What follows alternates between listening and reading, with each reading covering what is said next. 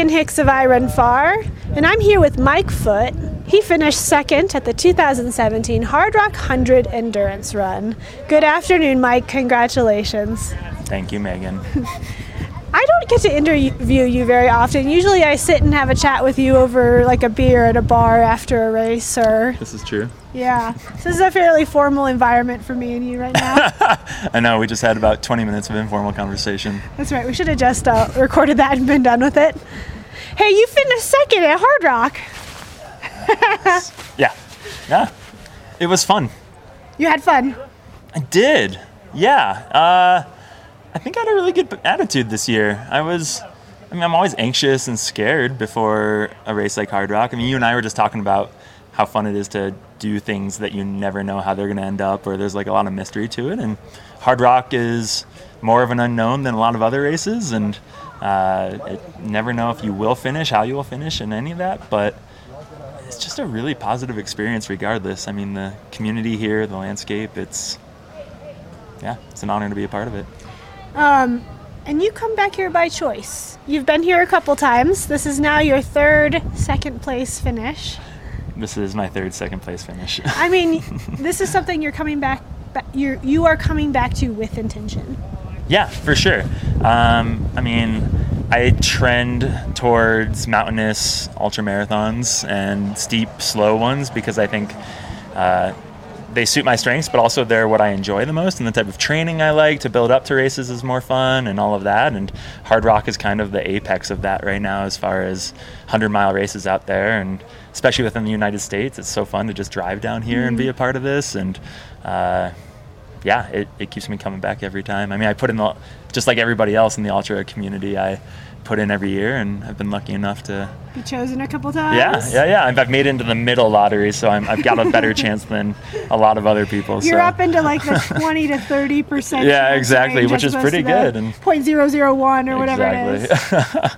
Well, let's talk about how your race went down. Yeah. Things went out. I don't know. Well, things went out fast with the women, and then with the men chasing behind the women. Is that kind of how it went? Yeah, I felt like it was pretty casual on the men's side. I always make a point to be nowhere near the front at the beginning of an ultra. I'm a slow starter, but it was pretty casual coming up and over into Cunningham the first 9 miles. I mean, we crossed the first creek, and Killian's there putting his shoes back on because he didn't want to get his feet wet so early in the race. Because it's like the wettest race ever.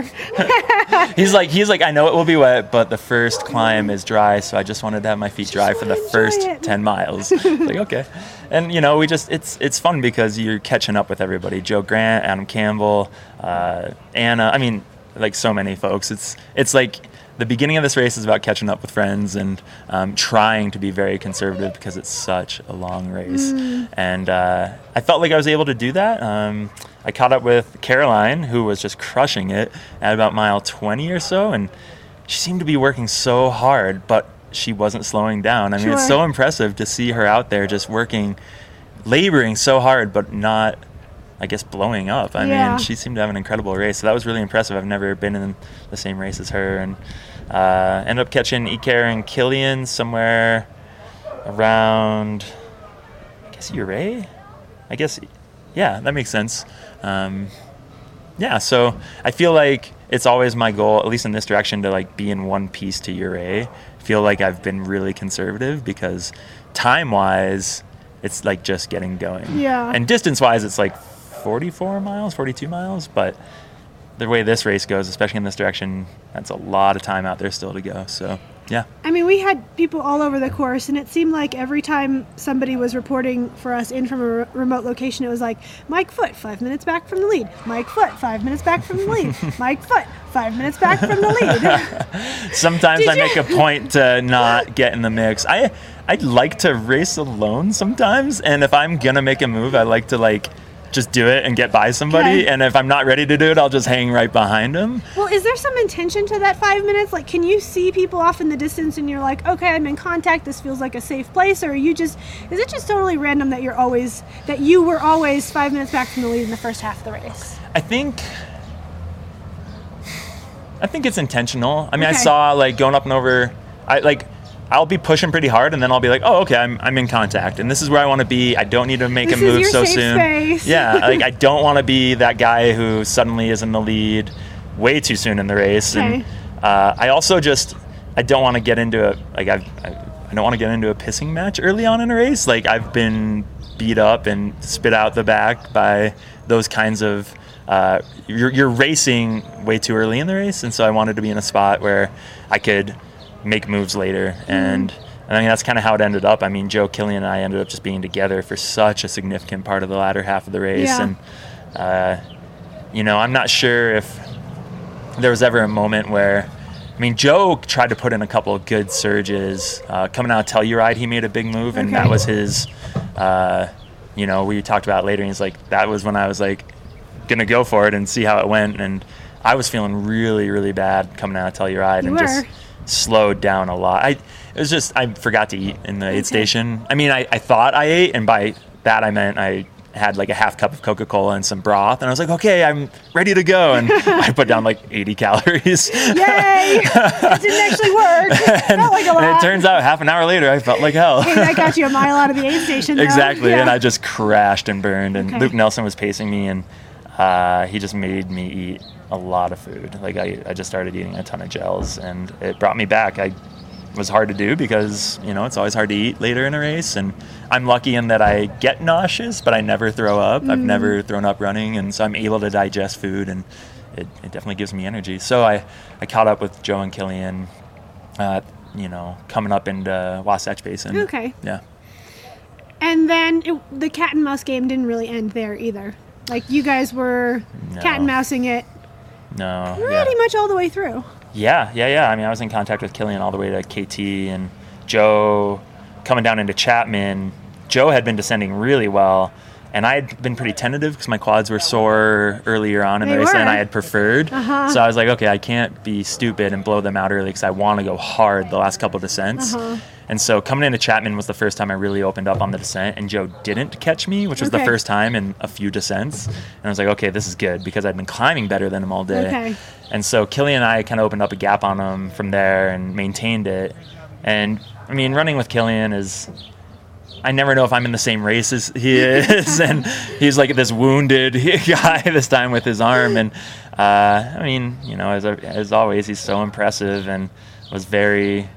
We chatted a lot. It felt really casual at times. I mean, I actually feel like there was times where we were just taking it really easy on some of the climbs, and every time I would kind of put in a move, he would just stay with me, and I'd like suddenly start working really hard, and he would just kind of hang out. So I was like, okay, at some point he might just leave me, and that is what it is. And we had a really fun time together, though, and it was impressive to see him moving through that terrain with his arm underneath his backpack. His little wounded wing. Yeah, his little wounded wing. I mean, I think there was a couple times where like he asked for a little help zipping up his jacket, and that was about it. And I tried to offer him help the whole time, and he did everything on his own other than a couple small things, and it was really, really impressive. I mean, he never ceases to amaze me. So we made it to KT, and Luke, my pacer, said something about like, watch out, Killian, we're gunning for you. And then Killian said something like, yeah, we'll see, you better run fast. And then he took off and put in like 20 minutes on me over the last 11 miles, which, that is what it is. And I was happy to run really fast, though. I mean, I feel like I was able to push and stay stable. I mean, this game of Hardrock is about maintaining your energy levels and not crashing and burning too hard. And I definitely had a lot of low points, and there was never really I was never on a euphoric high pretty much the whole race, but I was able to maintain like decent movement and progression, and with Hardrock, like that'll get you second place in under 25 hours. I mean, it's just crazy. And yeah, so I was happy with it overall for sure. I think sometimes, when you have a guy like Killian in a race, it's hard to think about the rest of the mortal crew. Yeah. But like your splits post Chapman were faster than all the other guys in the field. Yeah. You were able to do what everybody but one other person wasn't able to do, to maintain energy levels, maintain pace, be able to climb uphill and descend more rapidly than anybody else. Yeah. And like to nail that, to get that is really tough. To keep your uphill muscles and energy, to keep your downhill muscles and energy. Yeah. Do you have any explanation for how you are able to do that now 3 times? No. Okay. I mean, I assume everybody else is like, I'm like the kind of person who I'm just constantly like, you're just trying to divvy out energy until there's nothing left for the final step. I mean, that's how it goes, right? Mm-hmm. And I really, really try and just do it really smoothly. Like, I'm always taking pride in that, and also just tried to, I think, just like anybody else, I've had really, really, really bad races, and it's because I've either gone out too hard or I haven't eaten well or maintained energy. And I mean, it's really simple. It's just a matter of like being conservative and holding it for the final bid, and I don't know, like not mentally being mentally resilient too, because there's always adversity. There's always, like, we had a horrible storm, and I was coming out of Sherman. I mean, the hail was hurting my legs, which means it was coming in sideways. Yeah. Like, it was so windy, it was like pelting my legs and my head, and everybody had to deal with it. But I remember just being like, well, just have a good attitude through this, and don't let it wear you down. There's so many stories for everybody in Hardrock, and if you can maintain like decent positive attitude throughout it, I think that actually, I know that can sound kind of cheesy, but I think there's a lot of truth to it. Tons of truth. Yeah. But I think there's also there's a difference between telling yourself you're going to be able to stay positive and then in the heat of the moment, in the duress of the moment, being able to actually get your mind there. Yeah, absolutely. Yeah. How do you do it? I don't know. Put yourself in, I don't know. I think, I can't give away my secrets. No way. I don't think it's a secret. I think tolerance to adversity is like one of the more overlooked skill sets of an ultra runner. Or like a human being in general. Yes. Yeah, that's so true. And I feel like a race like Hardrock, somebody was bringing this up, like the people who do well most often at Hardrock are the people who also have a lot of like experience in high mountain terrain and aren't just runners, but really enjoy like big alpine environments and therefore have probably spent a lot of time being stormed on, having to hunker down in like really uncomfortable situations, being cold, being tired. I don't know, like if you just get more used to that, then suddenly it like normalizes it a little bit, and therefore like you're not as shooken up by it. And I don't think I'm any better than anybody else, but I really appreciate that, and I think that there's something to be said about just having that type of resilience. Killian like doesn't even call himself a runner, and he's like, oh, I'm just used to being in the mountains, and he's the kind of person who has that tolerance to adversity, when it hits the fan. And I think there's something about that plays to your advantage in a race like Hardrock more than other races. So a slight parallel on a technically totally different level, like when Alex Arnold said in his interview after free soloing El Capitan that he just did it enough times until it became normal for him to free solo those big pitches and to put them together. Yeah. His physical talent is like high, but his mental talent has to be way higher. Do all that is so high. Yeah, exactly. Is this, doing Hardrock, you devote months of training, you devote, weeks at least of recovery before you can transition into the next thing. Right. You're standing here with like throbbing feet as we're talking, really wishing. They're very swollen right now. Really wishing you could be sitting. You're about to undergo a really tired drive home. Yep. Your whole year and several weeks are, to be objective, malaffected by doing something like Hardrock. Is it worth it? Yeah. I think so. I always struggle with it. At the end of each running season, I'm kind of curious how I want to put things together, and I did a really big ski mountaineering season this year, and I had a hard time running this spring. And 6 weeks ago, it's crazy to think about. 6 weeks ago, I struggled for a while. Like, I was looking for an excuse almost not to do Hardrock because I wasn't enjoying running that much, and it hurt a lot, and I was really in like mentally tough spot, like not finding motivation and inspiration for it. And then bit by bit it came around, and you come down here and it's this gathering of a tribe, and it's this like really fulfilling experience, and it's totally worth it. And it's important to put yourself out there even when you don't feel like you're ready, because even though I had like for me a very positive performance, like even at the start line I had a lot of doubt, and if I had not come here, I wouldn't I'd probably be home still having a lot of doubt. And it's nice to like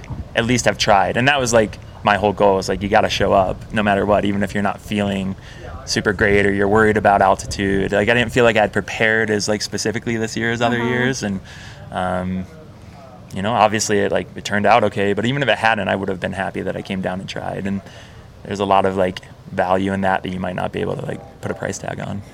Intangible stuff. Yeah. What are you going to do next this year? I mean, after you go and put your feet up and have a beer or two or 4. I've had a lot of people ask me that just today, and I'm a really bad planner. That's what happens when you finish second and run a really fast time at Hardrock. People want to know where you're going, what you're doing. Yeah. I'm going to race direct the Rut, which is in September, and I feel like there's a lot of things piling up for that right now. There's a couple like I'm really interested in like the Sierra High route. I'm interested in some races, but I don't really have anything. Ones that I don't want to tell you. Mainly because I haven't made any decisions yet, so it's like, I don't know. I am gonna get back to Montana, play around in the mountains, and figure it out this next week. What happens. Yeah. So we don't know where we're gonna see you next. No. Hopefully somewhere soon. Okay. Well, congratulations to you. Thank you. On your second place finish. Thank you. 20. Anything with a number on it that you had, a finishing time you need to be proud of. So. What's that? Any number. Yeah. 25 something. Oh, yeah. That's something to be really proud of here. Absolutely. Finishing this race is always emotional, and like it's emotional for me, and then it's emotional to like see every single other person finish this race. Yeah, I mean, it's probably like beyond the bounds of this interview, but like it's actually, I mean, it's amazing to be here, but there's this weird emotional come down afterwards, after be like bearing witness to so many highs and like also so many lows from people. Absolutely. Like there's like this communal bearing witness thing that can be hard here. At least we're experiencing it together. Oh. Should we hug it out? Yeah. Okay. Congrats, Mike. Thank you.